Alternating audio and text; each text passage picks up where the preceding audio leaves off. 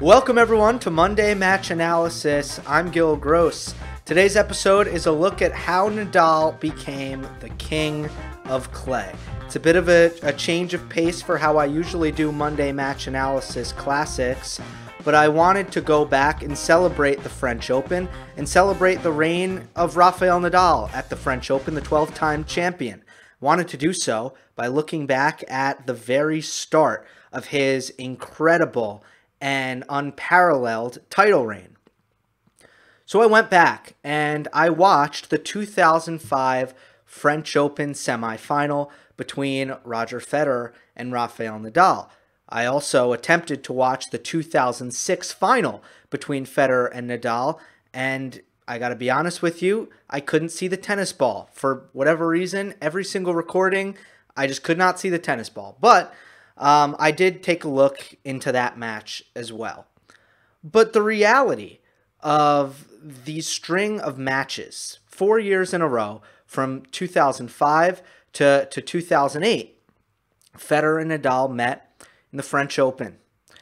None of those matches are really worth close examination.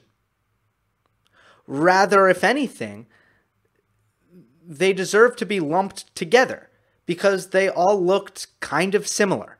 And that's what I want to talk about on today's show. I want to talk about this matchup in general and how this played out on clay.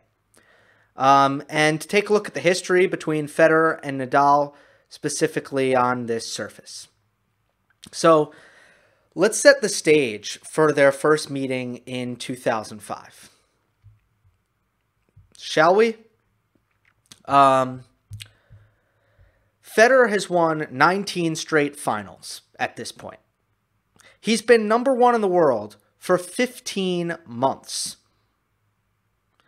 And the major storyline heading into 2005 for Federer is the fact that he has a chance to become the first player since Andre Agassi to win all 4 major titles on 3 distinct surfaces. He would only become the 6th player of all time to accomplish that feat.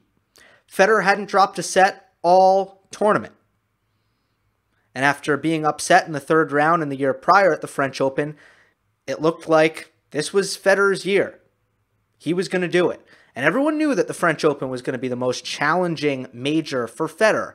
A lot of players with his, similar play style that came before him had similar difficulty breaking through at the French. Pete Sampras, Boris Becker, John McEnroe.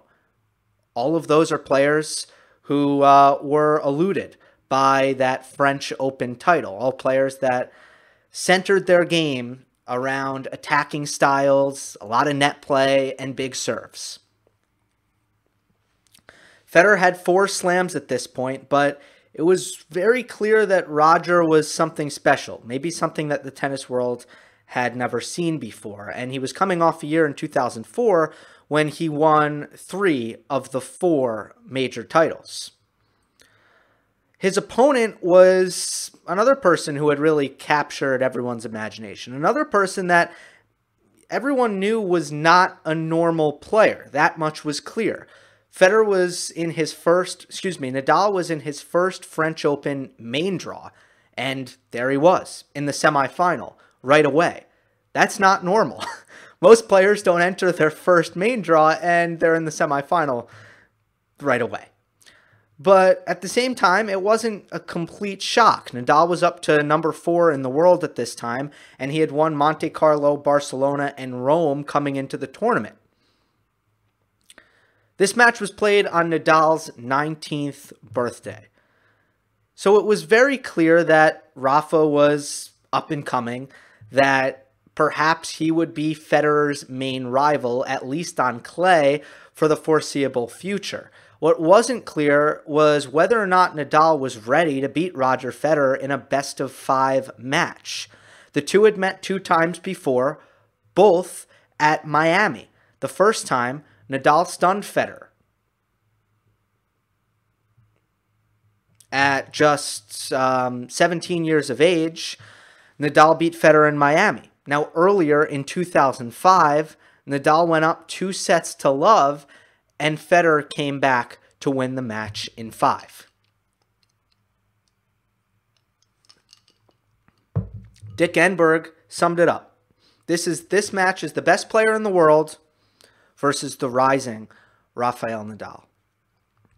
You had Chorilla in the finals, lefty Argentine. So this was also kind of the de facto final here in the semifinals. So both players, I mean, this was a huge opportunity for both players. Here's what happened in the match. And again, keep in mind, when I started watching this match, I thought I would really go in depth and give you a deep technical breakdown of what went down in this match. It just so happened that I'm not sure this match was really worth it. Federer came out in the first set and made 18 unforced errors. 10 of them were on the forehand side. Now, the Federer forehand at this time was widely regarded as the greatest weapon in men's tennis, perhaps the greatest weapon in the history of men's tennis. The Federer forehand was the lifeblood of this young Swiss who was suddenly a world beater on tour. But in the first set, he just wasn't putting it in the court. It was going all over the place. And all the young Nadal had to do was do a lot of running and put balls in the court, and Federer was going to miss. Roger usually also benefits from a serve that he can get free points from, that he can get aces from. That wasn't the case in the first set, and that wouldn't be the case for the entire match. At the end of the day, Federer needed his forehand. There was no ifs, ands, or buts, no way around it. This wasn't Wimbledon where Federer could have served and volleyed with his forehand missing the mark. He couldn't force his way to the net. He really had to use his forehand, and Nadal was so fast that it wasn't just going to be one or two forehands. Federer maybe would have to hit 4 or 5 forehands in order to win the point, but that's something that most people would expect Roger Federer, the greatest forehand in men's tennis, to be able to do at this time. In the first set, he couldn't. In the second set, he really came up with some magical moments, and he made a lot of his first serves, and his first strike tennis was quite good. He really made a living in this second set out of hitting a wide serve on the first and getting a short return and hitting forehands into the open court and following it into the net. The forehand wasn't all over the place. He wasn't making errors as much as he was in the first set, and he was also coming up with just classic Federer magic, whether that be making difficult volleys or hitting picture-perfect drop shot winners from behind the baseline. Federer started to really flow in this second set and impose his will on Nadal. Federer was 13 for 15 at the net in the second set, whereas he was 4 for 11 at the net in the first set. The third set is where we really see both players at their best. It's the closest thing we saw, at least, to both players at their best, and it was the highest quality set that we saw. Both players played some great return games and traded breaks. Nadal's defense at this point and his counterpunching was dialed in, and the one thing that escaped Federer in this set was the first serve. And Nadal is so good at hitting heavy second serve returns, especially on clay. And Federer was below 40% on his second serve percentage. At 4-5, Federer had a game where he really struggled with his second serve. So not only were there some points where Nadal went on the offense straight away from the second serve return, there were also a couple points, the first point of the game and the last point of the game, where Nadal looked dead in the water on the defensive and used his incredible ability to counterattack to win the point. A passing shot on the first point, a Federer overhead that he retrieved on break point, and won the point later with a swinging volley winner. It was a great game by Nadal, borderline kind of a God mode game from Nadal, and he took the third set 6-4. Repeatedly, Nadal was winning the big points in this match, and it's not that Federer wasn't in it, but things were not going his way. And in the fourth set, you could really see just how off the mark and disconcerted Federer was. Nadal played one of his worst games of the entire match at 1-all in the fourth set, but Federer promptly gave that break back with some really shocking misses. There were a couple balls in this fourth set, a couple occasions where Nadal hit atrocious drop shots only to be wasted by Federer. There was a point at 3-1. Federer had 40-15, and Nadal hit a drop shot, or excuse me, it was 3-2. Federer had 40-15, Nadal hit a terrible drop shot, and Federer got there in plenty of time and hit the backhand into the tape. He double faulted on the next point. And eventually, he made two forehand unforced errors, both inside the court closed stance forehands, to give Nadal the break back. There would be two occasions in this set where Nadal hit the net cord and got lucky, won the point because he hit the net cord. And both times, Federer just looked outright disgusted. How uncharacteristic is that? If you are in the correct frame of mind, if Roger Federer is in the correct frame of mind, he's easily able to shake that kind of misfortune off and put it in the rear view.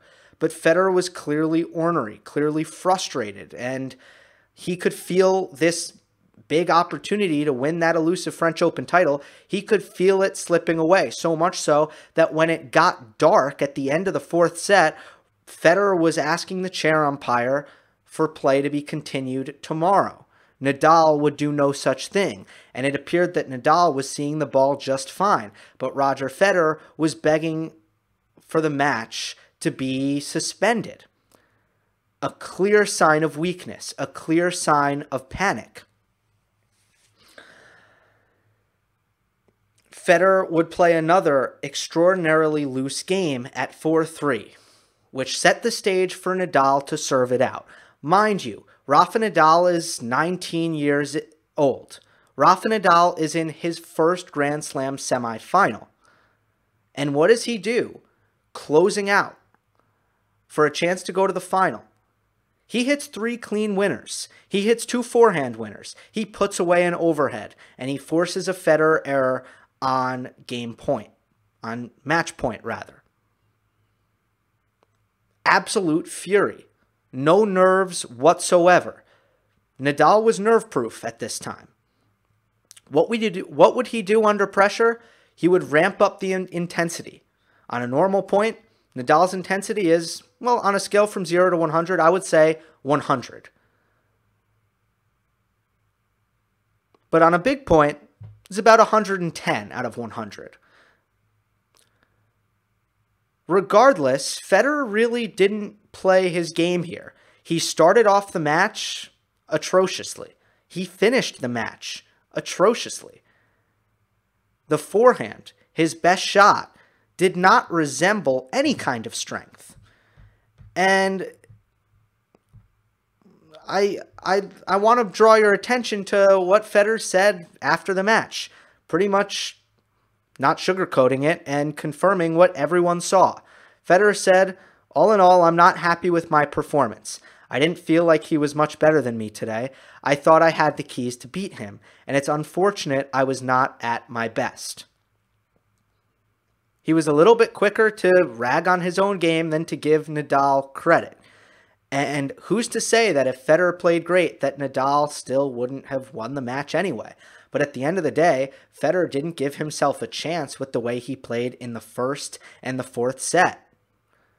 Federer made 62 unforced errors in this match. Nadal made 32. I want to go back and I want to dissect why Federer maybe didn't play his best tennis. But first, let me just paint a picture here. This wasn't a one-off in 2005. Federer didn't just play a loose, error-filled match in 2005 and then he got down to business. No, this became a pattern. You see the title of my video, When Nadal Became the King of Clay? That probably wasn't in 2005. I'd say that was in 2006 because maybe 2005 was just a fluke. And Federer, who is still the best player in the world, still winning almost every major title at this point, Maybe 2005 was just a bad day in the office for Federer, and the next time he faced Nadal, maybe he'd get the best of him. As a result, people were so excited for the French Open final in 2006. Ted Robinson on the NBC broadcast opened the match. She said, "Can you remember the last time a match was this anticipated?" And Mary Carrillo was almost lost for words. She said, "Well, maybe Pete and Andre the last time they played in the US Open in 2002. This was a momentous occasion. Roger Federer had beaten every single person he played in 2006. He was 44-0, but he was 0-3 against Rafael Nadal. Nadal was 12-0 in clay court finals at this point in his career. Still Federer, the number 1 player in the world, Nadal, the number 2 player in the world. And Federer came out guns a-blazing in this 2006 French Open match. He won the first set 6-1, and then he just went away. Nadal dominated. He won the second set 6-1. Then he won 6-4, and he won a fourth set tiebreak. 7-6. Federer won 4 points in that tiebreak. And again, I go to the quote book from Roger Federer. I go to the quote book. He says, quote, "I unfortunately did not play the match that I had hoped to play. I made too many errors, and especially after I won the first set so easily. Usually I don't let an opportunity like that escape." Again, Federer upset with his own performance. Well, let's go to 2007. A match where Federer made 59 unforced errors to Nadal's 27. Nadal defeated Federer 6-3, 4-6, 6-3, 6-4.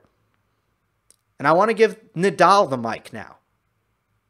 Nadal afterwards said, "Look, Roger sometimes plays very, very aggressive, especially with the forehand. But anyway, I think he has the best forehand on tour, no? But yeah, the truth is, he had some mistakes today. More than usual." So already, even Nadal saying, again, Federer really didn't give me his best stuff in the 2007 French Open final. They met again in 2008, and man, I don't need to say so much about this match. Nadal won it 6-1, 6-3, 6-love. Then they met again in 2011, and Nadal won 7-5, 7-6, 5-7, 6-1. That was after Federer beat Djokovic in 5 sets in the semifinal.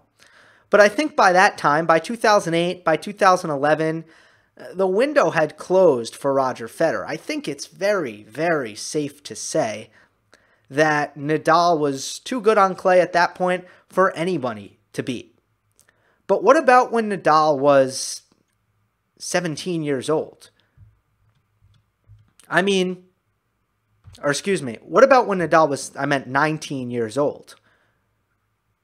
He was a lot worse in 2005 than he was in 2008. Just look at his body. The difference in the development that Nadal had physically, year after year after year, was very clear. And based on the results, Federer was playing as well as ever in 2005 and 2006. Some of his best years. So how come when it came to the French Open, and just in general against Nadal, Federer had so much trouble putting his best foot forth?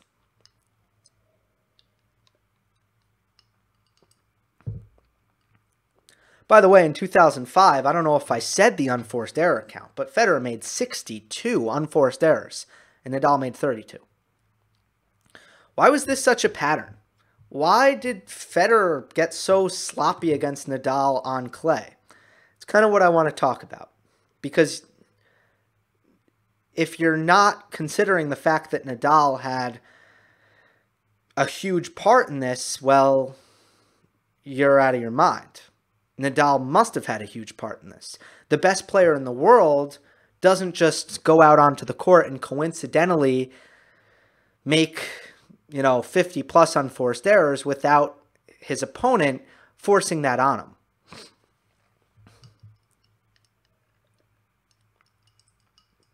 A lot of people ask me about the Federer-Djokovic matchup, and a lot of people have asked me to give my opinion as to whether or not Djokovic intimidates Federer, whether or not Djokovic is in Federer's head.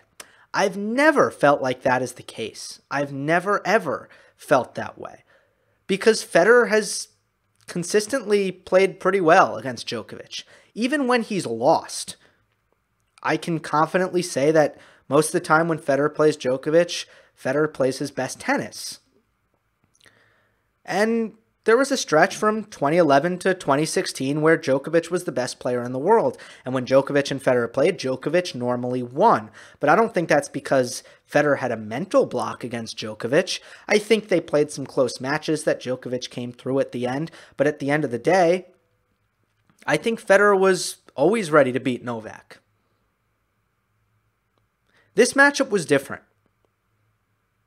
When Federer first started playing Nadal, I think Federer was pretty miffed.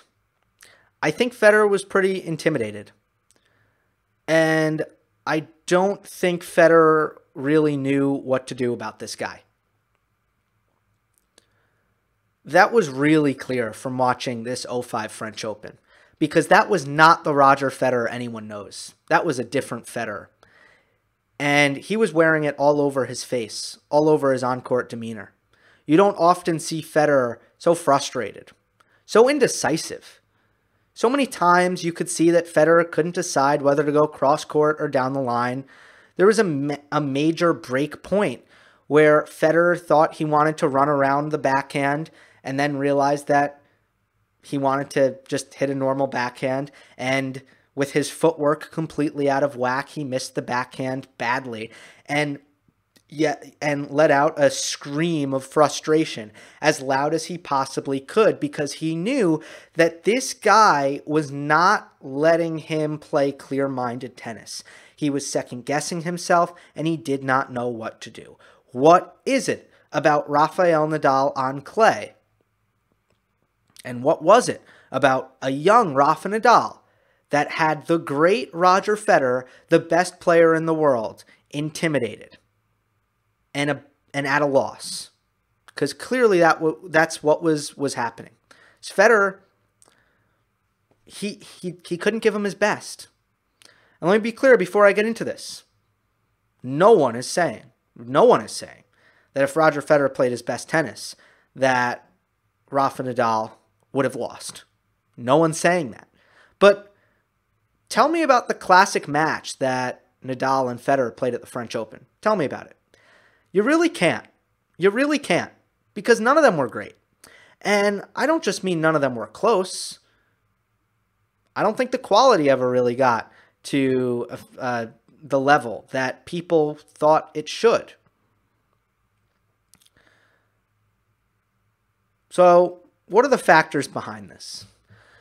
First of all, Nadal comes out, and the way he carries himself is very, very different. So the first thing I want to talk about is body language, because it's very different. The fact that Nadal would jump up and down in the tunnel before they walked out for the match. The fact that when it was time to flip a coin to see who would serve first, that Nadal would never let the guise of warriorship, he would never let that go away.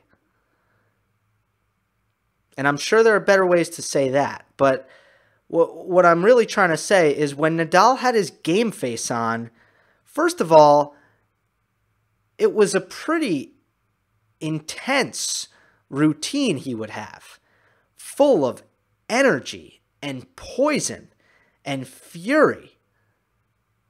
And he would never quite relent, regardless as, the match hadn't even started yet. We're not even playing. And Rafa looks like he could kill you. And Nadal talks about in his book why he does all that stuff. He does it to psych himself up. Because by nature, Rafa Nadal is an insecure person. Rafa Nadal is not a confident person. Rafa Nadal is a soft-spoken person. Rafa Nadal is shy. Rafa Nadal is unbecoming. These are all things you cannot be on a tennis court. And Nadal knows that. Why does he put his headband on in the locker room and jump up and down and look in the mirror like he's about to go risk his life on a field somewhere? Like he's about to sword fight someone or something like that? Why does he do that? He does that to transform himself, to turn into someone else.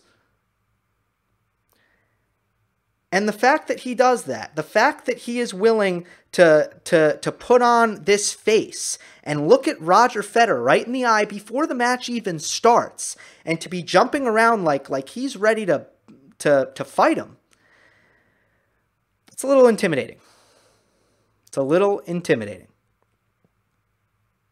There was a point in the second set where Roger Federer served for the set at 5-2. And Nadal broke Federer for 5-3. But he was still down a break. And Nadal celebrated like he had just won the set.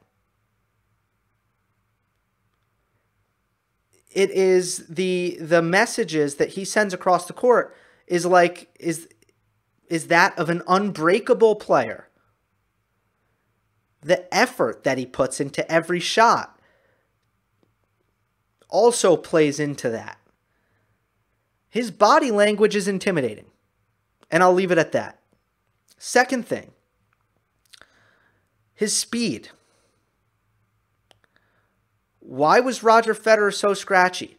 Why did Federer miss so many forehands in this 05 semifinal? Because it's really hard to hit it past Nadal at this point in his career on clay. It's nearly impossible. You got to hit a lot of great shots. You got to get him off the court, then you got to hit it pretty clean into the open court. Or you got to hit a pretty great angle behind him. You got to come up with something. Because he is going to, first of all, hustle as hard as he can after every ball. He's extremely fast, whether that be his top-end speed, whether it be his lateral quickness, whether it be his reactions. And I think that is another reason why Federer kind of second-guessed himself, where it's like, how am I really supposed to hit it past this guy? I'm on a clay court. I don't want to go to the net too much. It's hard to get my footing at the net sometimes. And, you know, Nadal has these dipping passing shots that aren't fun to deal with. I don't want to go to the net that much. I really need to finish with my forehand. But, God, it's really hard to finish this guy from the baseline because he's so fast. He doesn't miss very much either. So how am I winning the point here? And he can go all day. I think Nadal's speed was really intimidating. Third thing, the topspin. I think that bothered Federer a ton. And do you know what I feel is an overplayed narrative? The idea that Nadal just picked on Federer's backhand and that was enough for Nadal to win every meeting on clay. Look, everyone on tour knew to hit to Federer's backhand. Everyone on tour knew that Federer's forehand was something to try to stay away from if you can. No one was beating him. I don't think it's about Nadal playing to Federer's backhand more than an ordinary player would. It's about the kick up off the court. That was annoying. That was impossible to deal with. That kept Federer's court position in check. You know, Federer's a player, I mean, he's so good at taking the ball early, but if Nadal is gonna, if you're gonna try to take the ball early against Nadal, his shots don't land that deep. So to take the ball on the rise, you got to be way inside the court. Taking the ball on the rise is kind of tough on clay. The bounce isn't as consistent as it is on a hard court. You know, I don't think that Federer enjoys hitting forehands up by his ears either, or even at shoulder height. I think he likes him hip level, but he wasn't getting that against Nadal. And it was keeping him back. He was either having to hit on the rise on clay, which is, it's really not so much fun to do. It's not much fun. Plus, it's hard to hit it clean. It's hard to change direction. Federer is incredible. He could do it more than most players, but it's hard to do. But when Federer was probing the baseline even, he was hitting balls higher than he wanted to all the time. And I think that was extremely frustrating. The fourth thing is, well, before I move on, it's actually amazing to me that no one has replicated what Nadal has done with topspin.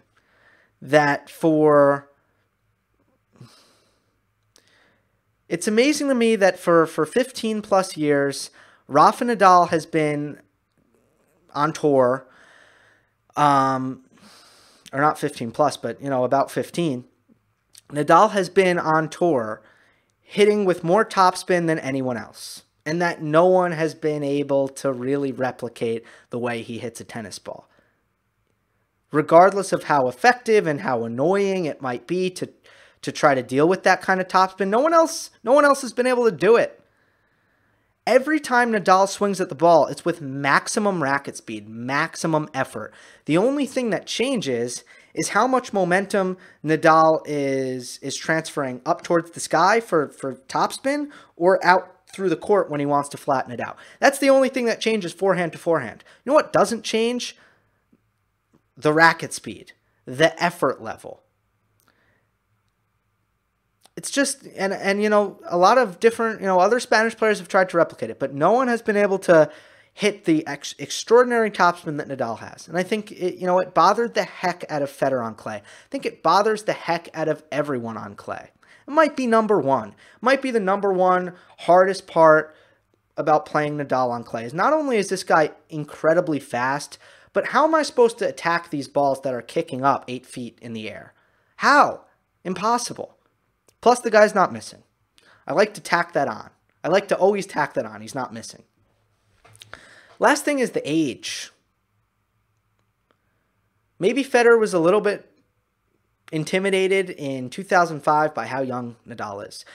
It's added pressure. No one wants to lose to a teenager. No one wants to lose to someone younger than them. So it's added pressure. But also, if he's this good now, how good is he going to be in a couple years? For some reason, it was different than Lleyton Hewitt. It was different than Andy Roddick. Rafa Nadal just tapped into a whole nother level of striking fear into Roger Federer. I think all these things are at play. The speed, the age, the topspin, the body language, how Nadal dressed was also a factor.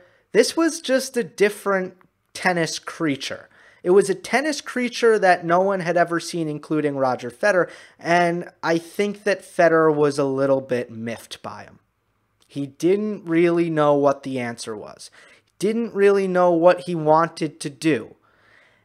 And oftentimes what you'll find in tennis is, there's having the wrong game plan is probably better than not knowing what the game plan is. And it just seemed like Federer did not know what the game plan is and never figured out what the game plan is. And he was constantly changing it. That's why he just was not able to put together his best tennis. I think that's what this era is of clay court, or this French Open stretch between Federer and Nadal. It's kind of what it was characterized. As great as Nadal was, Federer was never really good enough to even push Nadal to the brink. Was never even good enough to push Nadal into like Djokovic did against Nadal in 2013. Federer never was able to do that. And I do think there was mental stuff at play here. It wasn't just clay either. After 2005, after that semifinal, the next time they played was in Dubai on a hard court. Federer was a better hard court player than Nadal at this time. Nadal won. Federer was a better hard court player than Nadal when they met in Miami in 2004. Nadal won.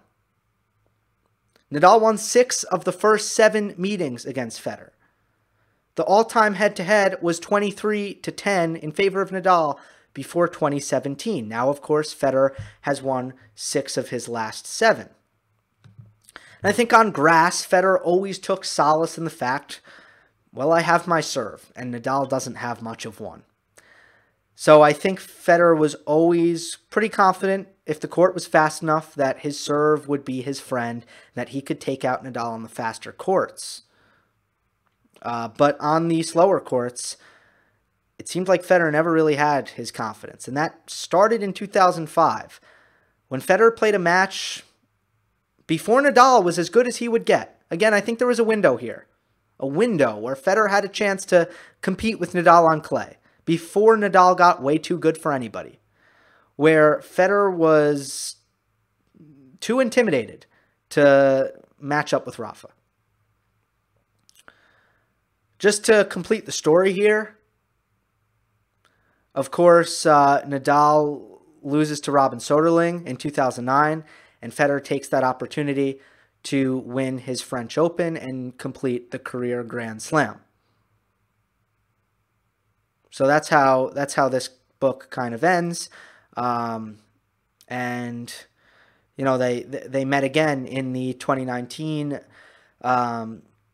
French Open semi-final, and that was another match. You know, I actually thought Federer played fine in that match. I don't think there's anything Federer could have done. I think Nadal was too good. With Nadal's assets in those conditions, I don't think Federer could have possibly won. So, you know, I think things have gotten better for Federer, clearly, right? Now the head-to-head has shifted. It's turned around, and that's what happened in 2017.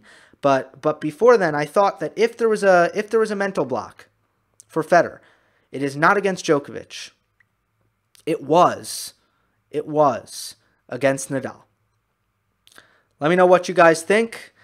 I'm not sure what's next on MMA Classics. Perhaps it is time for a Q&A very soon. But I hope you enjoyed this. Please leave a rating and a review on iTunes. The link to the podcast is in the description. I'm trying to get those ratings up on, or not the ratings up. I have 5 stars, but I'm trying to get more ratings, more reviews on iTunes, so that's doing me a big favor. Hope you enjoyed. Don't forget to subscribe. I'll see you next time.